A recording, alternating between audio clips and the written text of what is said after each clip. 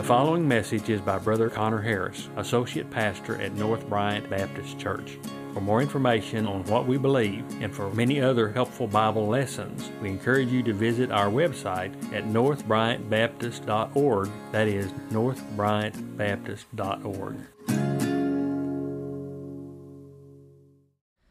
If you would like to be following along this morning, you can turn to Ezekiel chapter 37. Ezekiel chapter 37. If you came this morning for a Mother's Day sermon, I've got good news for you.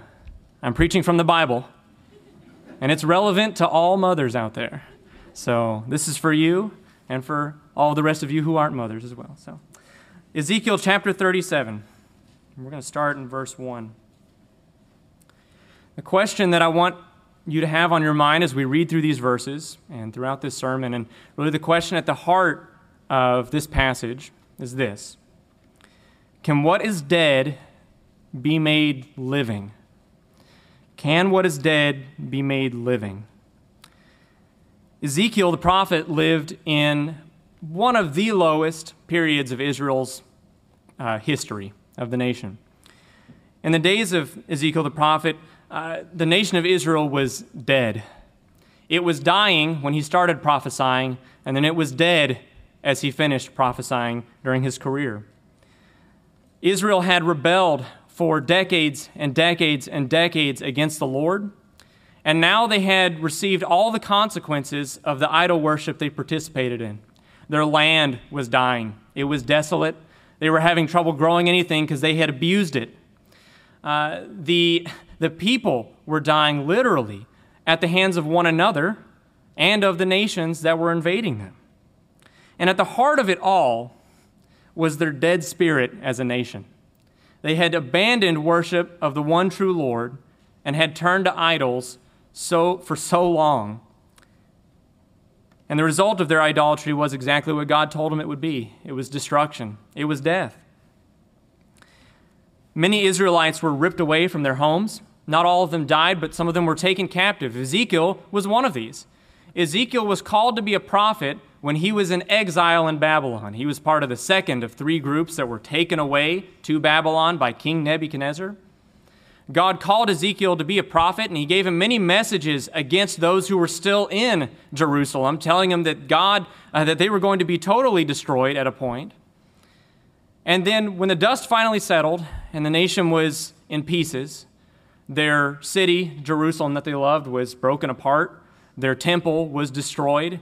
And the people who were alive from Israel were scattered in the nations around them. All the people could sit and wonder was, is there any hope? Can what is dead be made living? Can a nation that is totally gone, that is totally destroyed, can we ever return to what we had? Can we ever return to fellowship with the Lord and blessings in Him? In the last few chapters of Ezekiel, God doesn't leave the people, the remnant of Israel that's left in Babylon, without hope. He doesn't leave them without a message, because even though the nation of Israel was unfaithful to the Lord, God was going to be faithful to all the promises that He had first made to Abraham and had made to them over time. God was going to be true to them. He was going to love them and care for them as He told them that He would. And in chapter 37, in the verses we're going to read, we're going to see one of the prophecies, one of the visions that God gives Ezekiel about this hope for the nation of Israel. And my prayer this morning, and even though we are not the nation of Israel here today, my prayer for us this morning is that as we read what God is able to do with them, we'll understand, we'll know that God is the same today. He has the same power over life that He had back then with His own nation. Read with me in chapter 37. We're going to read the first 10 verses just to first see the vision itself before we read the Lord's explanation. And in verse 1, we see, "The hand of the Lord was upon me, and He brought me out in the spirit of the Lord and set me down in the middle of the valley. It was full of bones. And He led me around among them, and behold, there were very many on the surface of the valley, and behold, they were very dry. And He said to me, Son of man, can these bones live? And I answered, O Lord God, you know. Then he said to me, prophesy over these bones and say to them, O dry bones, hear the word of the Lord. Thus says the Lord God to these bones, behold, I will cause breath to enter you, and you shall live. And I will lay sinews upon you, and will cause flesh to come upon you, and cover you with skin, and put breath in you, and you shall live, and you shall know that I am the Lord. So I prophesied as I was commanded, and as I prophesied there was a sound, and behold, a rattling. And the bones came together, bone to its bone. And I looked, and behold, there were sinews upon them, and flesh had come upon them, and skin had covered them, but there was no breath in them. Then he said to me, prophesy to the breath. Prophesy, Son of man, and say to the breath, thus says the Lord God, come from the four winds, O breath, and breathe on these slain, that they may live. So I prophesied as he commanded me, and the breath came into them, and they lived and stood on their feet, an exceedingly great army. Ezekiel is, to me, one of the most fascinating prophets in the Old Testament to read about. Ezekiel was used by the Lord in so many different ways to give the message of God, to give God's word to the people that were exiled there in Babylon, to the Jews who were there dwelling on the fact that their country was destroyed and their city Jerusalem was gone and their temple was gone. God used Ezekiel in very many very strange ways to us. Sometimes Ezekiel would meet with the elders of the people who were there in exile with him. And at times God used Ezekiel like an actor. He would tell Ezekiel, I want you to go and act out what I'm about to do, or act out the message that I have for you. And Ezekiel would go and he'd perform an act, and the people would see him and understand sort of what God's plan was. There were times where Ezekiel would have to build models for the people there to see. He would physically build models in the dirt and with stones so that the people would see the message God wanted them to understand. And then there were many times where Ezekiel saw these visions, and he saw some really incredible things that thankfully we often have explanations from the Lord about, because they were these incredible things that are, even for us, sometimes hard to imagine when we read them on a page. He was given all these visions, all these messages to give to the children of Israel so that they would know what God's plan was, so they would know God's word, that they would know what he thought about them, and that they would know what he was going to do with them and the nations that had abused them.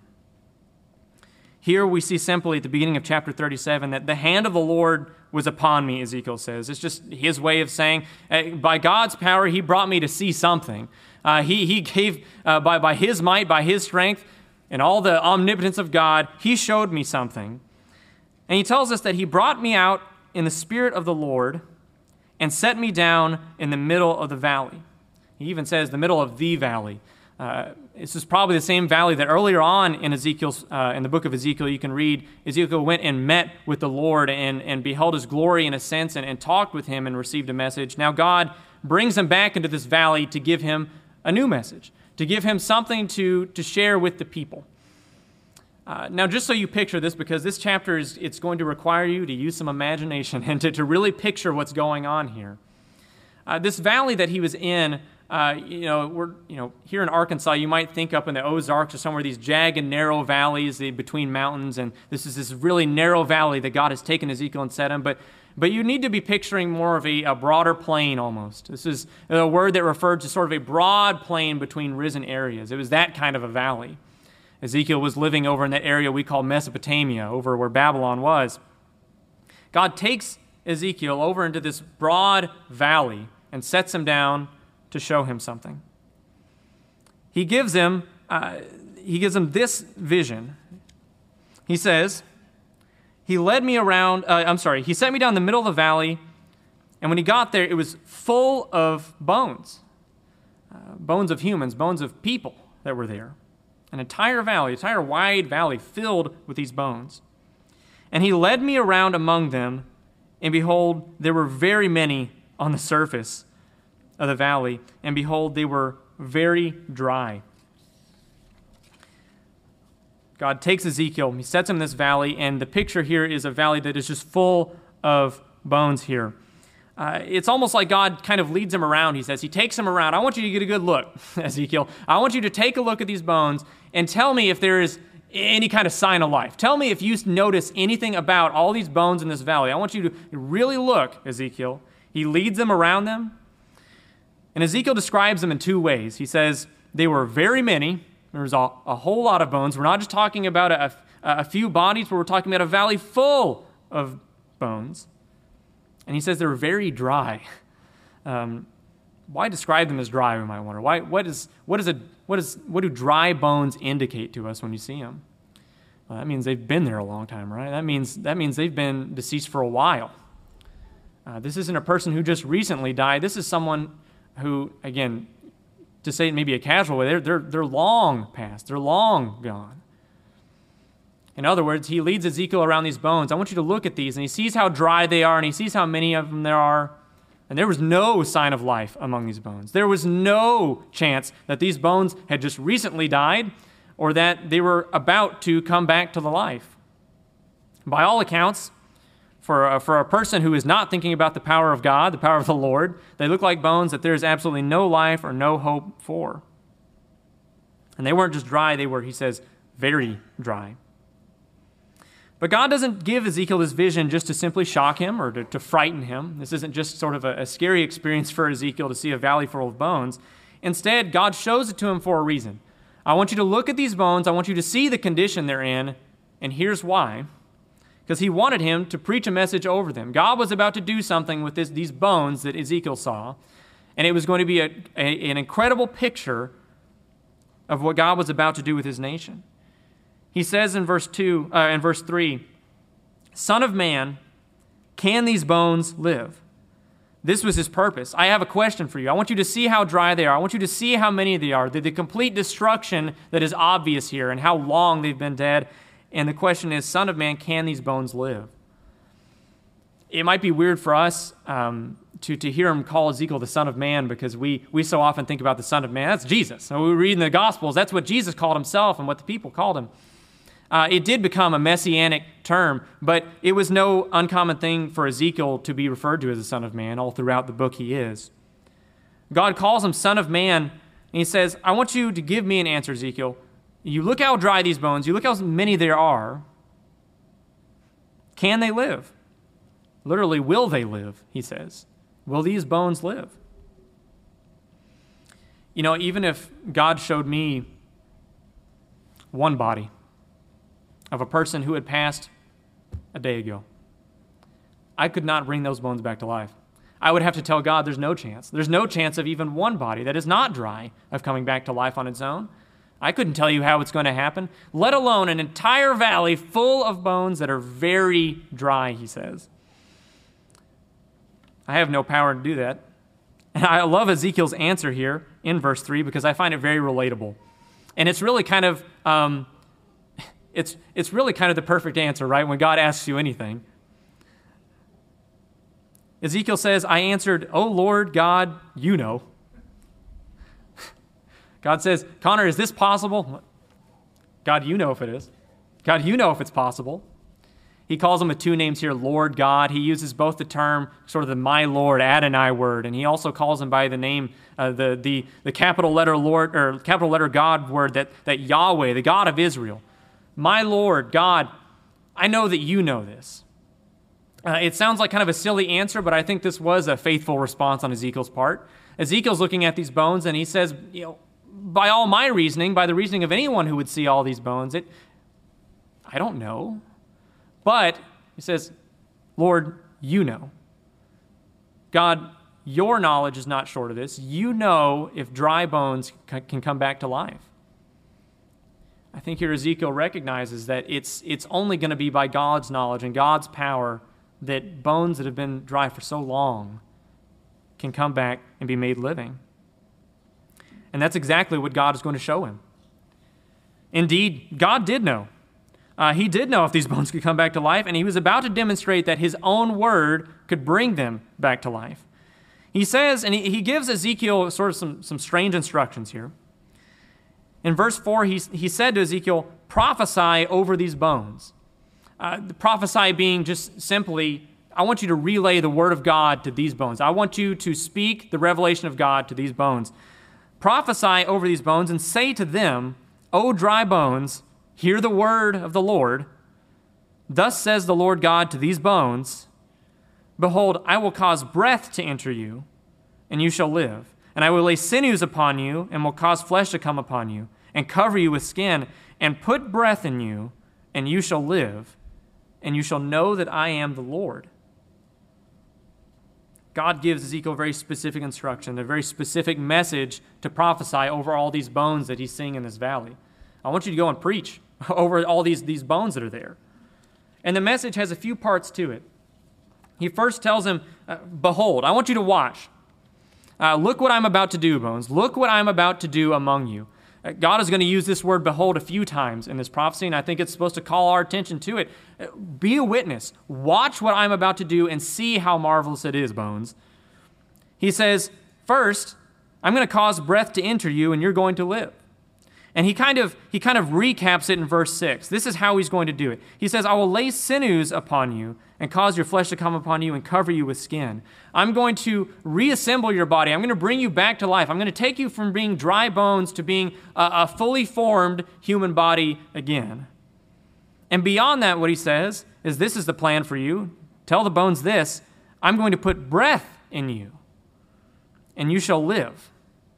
Not only are you going to be a reformed body, but I'm going to put life into you. I'm going to breathe life into you, and you will be made living. And ultimately, the goal of this is that God wants these bones to know that he is the Lord. I want you to know I am the Lord. Well, it's maybe some strange instructions, you might think. It may be a strange thing for Ezekiel to do. I want you to go talk to these bones. I want you to go preach the word of God to some bones. But Ezekiel, being the faithful prophet he had been for so long already, goes and does exactly what the Lord tells him to do. And as soon as Ezekiel preaches this message to the bones, something extraordinary happens, right? In verse 7. Ezekiel tells us, so I prophesied as I was commanded, and as I prophesied, there was a sound, and behold, a rattling, and the bones came together, bone to its bone. And I looked, and behold, there were sinews on them, and flesh had come upon them, and skin had covered them. Ezekiel begins to preach over all this valley full of dry bones, and suddenly they're not dry bones anymore. There's skin coming on them. All the things that connect bones are connecting the bones. They're piecing together. What was broken apart and scattered everywhere is being pulled together and being formed into this living body. And Ezekiel steps back, and now it's not a valley full of dry bones. It's a valley full of bodies, of human bodies. They look like a fully formed human, people. But there was one thing missing. There was no breath in them. They were bodies. They had all the materials, but they weren't living. They didn't have breath. God actually distinguishes here, right? It's kind of a two-part thing he does. In verse 9, now that you've prophesied over the bones, Ezekiel, and the bodies have been reformed, I want you to do something else. He says, prophesy to the breath.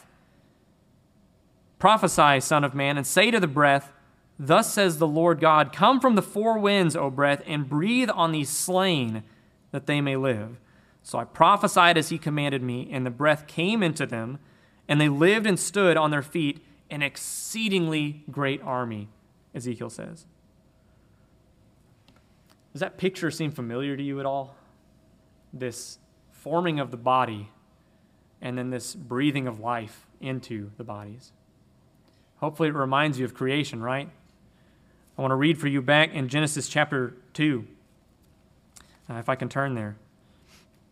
In Genesis chapter 2, when Moses was recapping the history of man, history in Genesis here, he says, these are the generations of the heavens and the earth when they were created, in the day that the Lord God made the earth and the heavens, when no bush of the field was yet in the land, and no small plant of the field had yet sprung up, for the Lord had not caused it to rain on the land, and there was no man to work the ground, and a mist was going up from the land and was watering the whole face of the ground.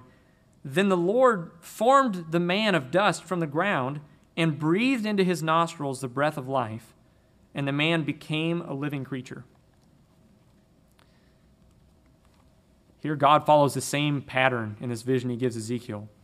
he takes these bones, he takes the materials, and he puts the bones back together and he covers them in skin, and he makes them fully formed bodies, but there's no breath, there's no life in them until the Word of God speaks breath into them and makes them living. Just as a side note here, what a wonderful picture that you and I are not just a pile of bones. You and I are not just a pile of skin, but we're living because God has spoken life into us. God has given us breath. Without God's breath, we are not living. Whether you're cells and atoms or whatever, you're not living without Him. He does the same thing in this vision, where the bodies aren't living until Ezekiel goes and he prophesies to the breath, and the breath comes in from the four winds. The breath comes in from all directions, rushes into this valley, goes into these bodies that have been fully formed again, and all of a sudden, now they are living, he says. The breath came into them, and they lived, and they stood on their feet. He says, an exceedingly great army. I love that, just almost a little bit of a foreshadowing to what the Lord is going to tell him about this vision. Ezekiel calls them, these bodies, they're not just bodies anymore. He says the slain. The wind rushed into these slain and made them alive. We're not just talking about a valley full of bones of people who died over a long period of time, who lived a long, healthy life. We're not talking about all the people throughout history with these bones. We're talking about bones that have been slain. They've been literally killed. These are the bodies of people who have been killed at the hands of other people. And the breath comes into these bodies, and they live, and they stand on their feet, and it's a total reversal of the situation they were in. At one point, they were bones of people who had been slain by someone else, and now they're standing as an exceedingly great army, the ESV says. And that word for an army, it's literally the word for strength or force. We would say this is an exceedingly great force that stood among this valley where there was once very many, very dry bones. Life had been made here. Bones that were dead, totally dead, without any hope, were taken and made living and given power and given strength. And it wasn't because of anything the bones did. It was because the Lord spoke them together and spoke breath into them and gave them life and gave them strength. Well, that's an entertaining vision, right? It's an entertaining thing to picture. And we might sit back now and go, man, I wonder what that meant. I wonder what God was trying to show Ezekiel. That's a fun picture to think about. A bunch of bones coming back together, and now they're living. Thankfully for you and I, in the next verses, God tells us exactly what it means. God tells us exactly what he was trying to show Ezekiel with this vision. We don't have to speculate or guess. Read with me in verses 11 through 14. And he said to me, Son of man, these bones are the whole house of Israel. Behold, they say, our bones are dried up, and our hope is lost. We are clean cut off. Therefore prophesy and say to them, Thus says the Lord God, Behold, I will open your graves and raise you from your graves, O my people, and I will bring you into the land of Israel. And you shall know that I am the Lord, when I open your graves and raise you from your graves, O my people. And I will put my spirit within you, and you shall live, and I will place you in your own land. Then you shall know that I am the Lord. I have spoken, and I will do it, declares the Lord.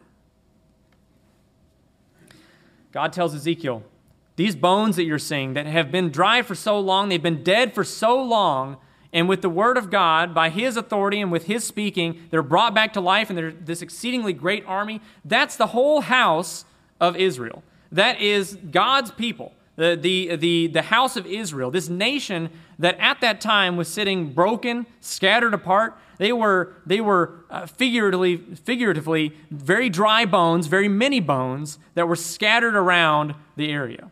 They weren't pulled together. They weren't together with one another, but they were sitting in places like Babylon and down in Egypt, and they were scattered as these exiles thinking on their own destruction and the ways that their sin and the sins of the nation had led them to such destruction.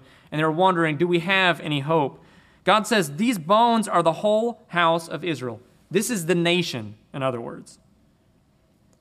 And he says, he gives a little picture of what their attitude was. God knew what the people of Israel were thinking. He knew what these exiles were thinking as they were in exile. And he's actually very emphatic here, almost to say, I'm not saying this, but they say our bones are dried up and our hope is lost. We are clean cut off, or indeed cut off. In other words, we're done. We're long gone. We have no hope. The Lord is done with us. We're cut off from the blessings that we had in the land that was promised to Abraham. We're cut off from our land and the produce there and the inheritance that we have there. It's over for us. God says that's what Israel, that's what they're saying right now. That's their thoughts about this. Our bones are dried up, our hope is lost, and we are clean cut off. But I want you to tell them this, he says in verse 12. Essentially what he preaches to the bones, I want you to preach to the children of Israel that are in exile, that are scattered and broken, they're dead.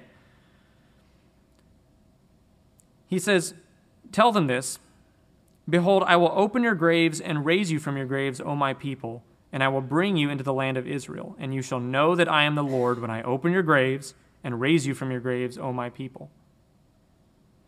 What God does here is in verses 12 and 13, he says what he's going to do with Israel.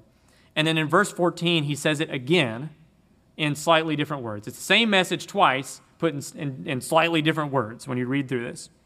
And one note to understand here is that when he says here, behold, I will open your graves and raise you from your graves, O my people, the Lord wasn't talking, he wasn't saying that in the coming years, God was going to literally take the bones of those who had been killed by the Babylonians and the Assyrians and the Egyptians. He wasn't literally going to take their bones and raise them out of their graves.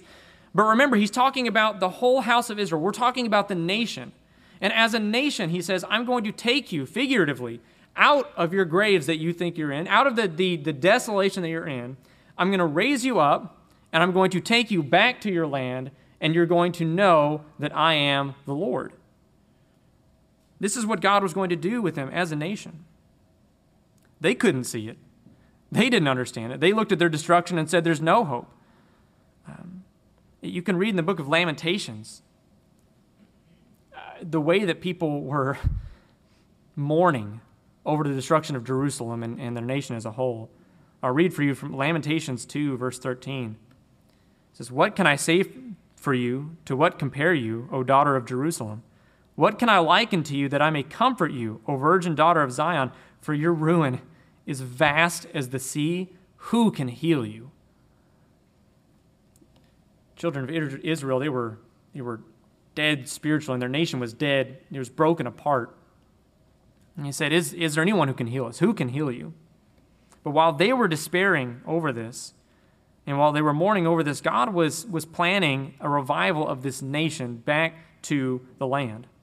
I told you he states his plan twice here. In verses 12 through 13, there's sort of three parts. The raising of them back to life, the sending them to their land, and then them knowing that the Lord is the Lord. Them knowing him, them understanding him, recognizing him. He says in verses 12 through 13, he uses a picture of the raising from the graves, and he says, you're going to know that I'm the Lord when I open your graves and raise you from your graves, O my people. But in verse 14, he states it a little differently. He says, I will put my spirit within you, and you shall live.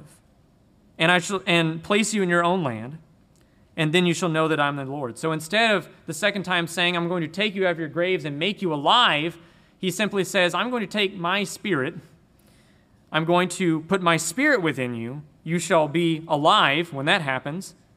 Then I'll send you over, and you'll know that I'm the Lord. I will put my spirit within you. What's so fascinating in these verses that we've read is that the word for spirit in Hebrew is the same word that we've been reading over and over again for breath. It's the exact same word. It's the same word actually for the wind when he says, breath come in from the four winds.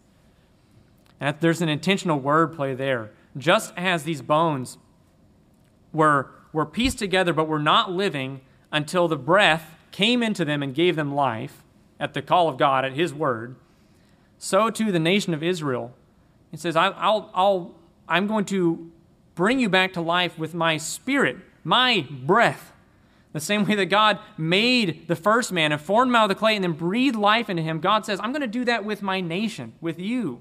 You're broken apart and you think there's no hope, but I'm going to take you, piece you together, and breathe into you life. We read a lot about the indwelling of the Spirit in the New Testament and just about the working of God's Spirit and all the roles that it fulfills in the life of a believer. Here I think that it's more simple what the Lord is telling them. I don't think he's telling them that I'm going to make all of you saved. I think instead that this is immediately what he's saying is that my Spirit is going to work life into this nation. That's the scope, right? That's the context. It says, I want you to preach to the whole house of Israel and tell them that I'm going to make the house of Israel live. I'm going to breathe into you life. You think you're dead and scattered, but you will live. The Spirit that he's putting within them is that it parallels the Spirit coming, or the breath coming into the bodies and making them live. And ultimately, again, for a third time, 3 times in this chapter, God states the purpose of this. It's not because of what they've done. It's not because that they've done some great actions that are going to bring themselves back to life. You can go back in chapter 36 later and read for yourself. God makes it very clear that he is not about to bring them back to life because of anything they've done. He's not about to bring them back to life because they've done good things. He tells them to think on what they've done. I want you to think about all the sinful ways that you've rebelled against me and served idols. I'm doing this, he says in chapter 36, for my name's sake, so that you guys know that I am the Lord and the nations around you know that I am the Lord. I want you to know me.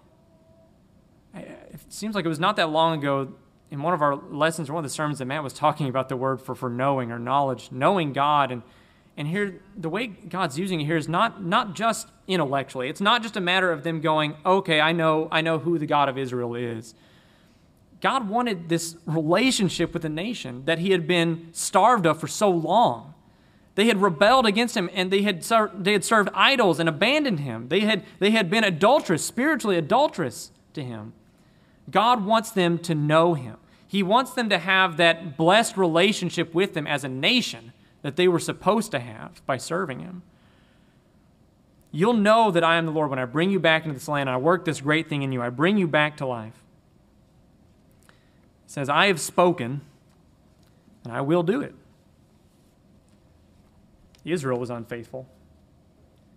They wouldn't follow after the Lord as a nation altogether. But God tells them, I'm faithful. When I say I will do something, I will do it. And this is my word. I'm going to take you, and I'm going to bring you back to where you came from. In chapter 36, he says, I'm going to act for the sake of my holy name, that you'll know that I am the Lord. You will be my people, and I will be your God, he tells them. That's what the Lord wanted out of them. To have that relationship, to have that blessing with him. They were dead, but God had the power to resurrect it with a word. Now, we might read this and we go, well, I'm not the nation of Israel, Connor. This isn't for me. And I agree that the primary audience for this prophecy is not you. It was for the nation of Israel. It's for their house. God was telling them clearly, I'm going to take them. I'm going to take my nation and bring them back and give them life, restore them. But today God wants the same thing from us, from every one of us, whether you're part of the physical descendants of Abraham or not. God wants you to know him. God wants you to have that life. That you have that relationship with the Lord and you receive the blessings of a creature with the Creator that he intended you to have. He wants you to abound in his blessings that he can give you, but you're dead. You're very dry bones. We're not the nation of Israel, but when God took his nation, a valley of very dry bones, and made it live again, and he did do that, he brought them back. You can read about that later in the Old Testament. You can read about how God brings them in incredible ways, uses ungodly nations to bring his own people back together and gives them life again. Just as God did that for his nation, and when he did that, he demonstrated the same power and the same authority that he has today to make your soul live, to make you live. God was the author of life back then. He still is today. He can take very dry bones and make them totally living again. Whether those bones are his nation or those very dry bones are your soul. Without the grace of God, you and I are totally spiritually dead. We have rebellious hearts. We are like the nation of Israel. We rebel. We have hearts that are rebellious against him. Paul told the Ephesians that we are dead in our trespasses. You're dying. You're slain. You're on the ground because of the works of your own hands, just like Israel was. Our souls are very, very dry bones, and we could sit back and think, is there any hope of life? For a person who has rebelled against their Creator and is dead in their trespasses, is there any hope of life for those very many, very dry bones? Can they live? Well, let me share with you the good news. Let me share with you the gospel. That the wages of sin is death, but the free gift of God is eternal life in Christ Jesus our Lord. God can take what is dead and he can make it living. Can these bones live? Oh, Lord, you know. And he does. He does know. He knows, and he's able to do it himself with a word. He can breathe life into what is totally dead and make it living again. Your soul, without Christ, is totally dead in its trespasses, but God has told us, and his word is firm, he will do what he says he will do. He has told us that if we repent and believe in his Son, he will give us new life. He will create us again like he did that valley of dry bones. He will make us into new creatures. The Son of God, Jesus Christ, he bore your sin and death on the cross, but he was raised from the dead on the third day. And now you and I can have eternal life with him by repenting of our sins and putting our trust in him as our Savior. We don't have to sit back and go, well, there's no hope. There's no hope for me. No, you can trust in the Lord and be saved. God has said that he will save every person who puts their faith in his Son from the wrath to come. He will give you his Spirit. He will make you his child. And he will give you abundant life where there was none. God has spoken, and he will do it. And maybe you're here this morning and you've already trusted in Christ as your Savior. And you go, I don't know what this means for me.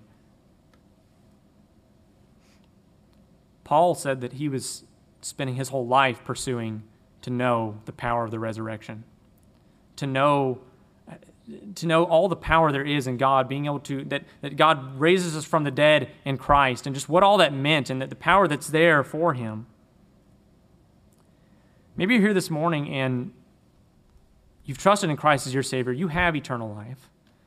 But sin has put you in a place where you feel very hopeless, and you wonder, can God take me and turn me around to serve him?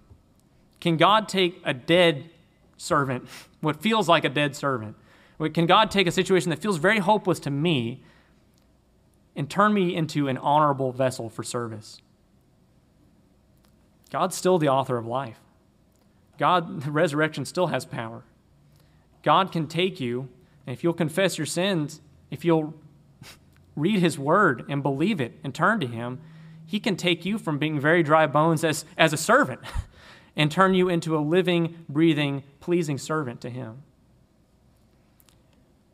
Last week in Matt's sermon, and I think next week, probably when we're looking at Thessalonians, the consequences, devastating consequences of sexual immorality and these sins that seem to us so hopeless after you've committed them. How can you ever return from that?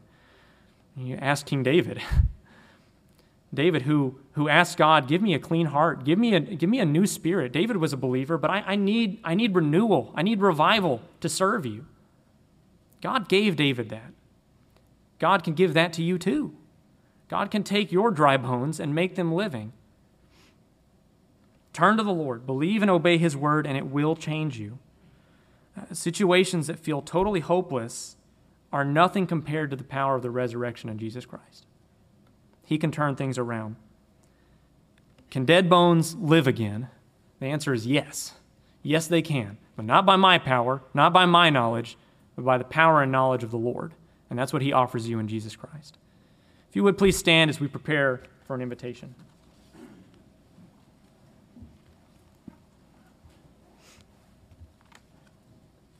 Let's have a word of prayer. Lord, I'm so thankful for Christ. Lord, that you sent him to die for us, that we who are dead in our trespasses can have life and life abundant for eternity. Lord, I pray this morning that you would help us all to leave here today with a greater confidence in what you can do if we'll turn to you and trust in you and obey you. Lord, I pray if there's someone here this morning who has never trusted in Christ as their Savior and they feel spiritually dead, they know from your word that they are spiritually dead, Lord, I pray that you would convict them, that they would turn to you and have life everlasting. And Lord, for those who are here who have trusted in you already, I pray that you would help us always to be learning more about the power of your resurrection, Lord, that you can take what is dead and bring it to life. Lord, help us to have confidence in you daily. It's in Jesus' name I pray. Amen. Matt.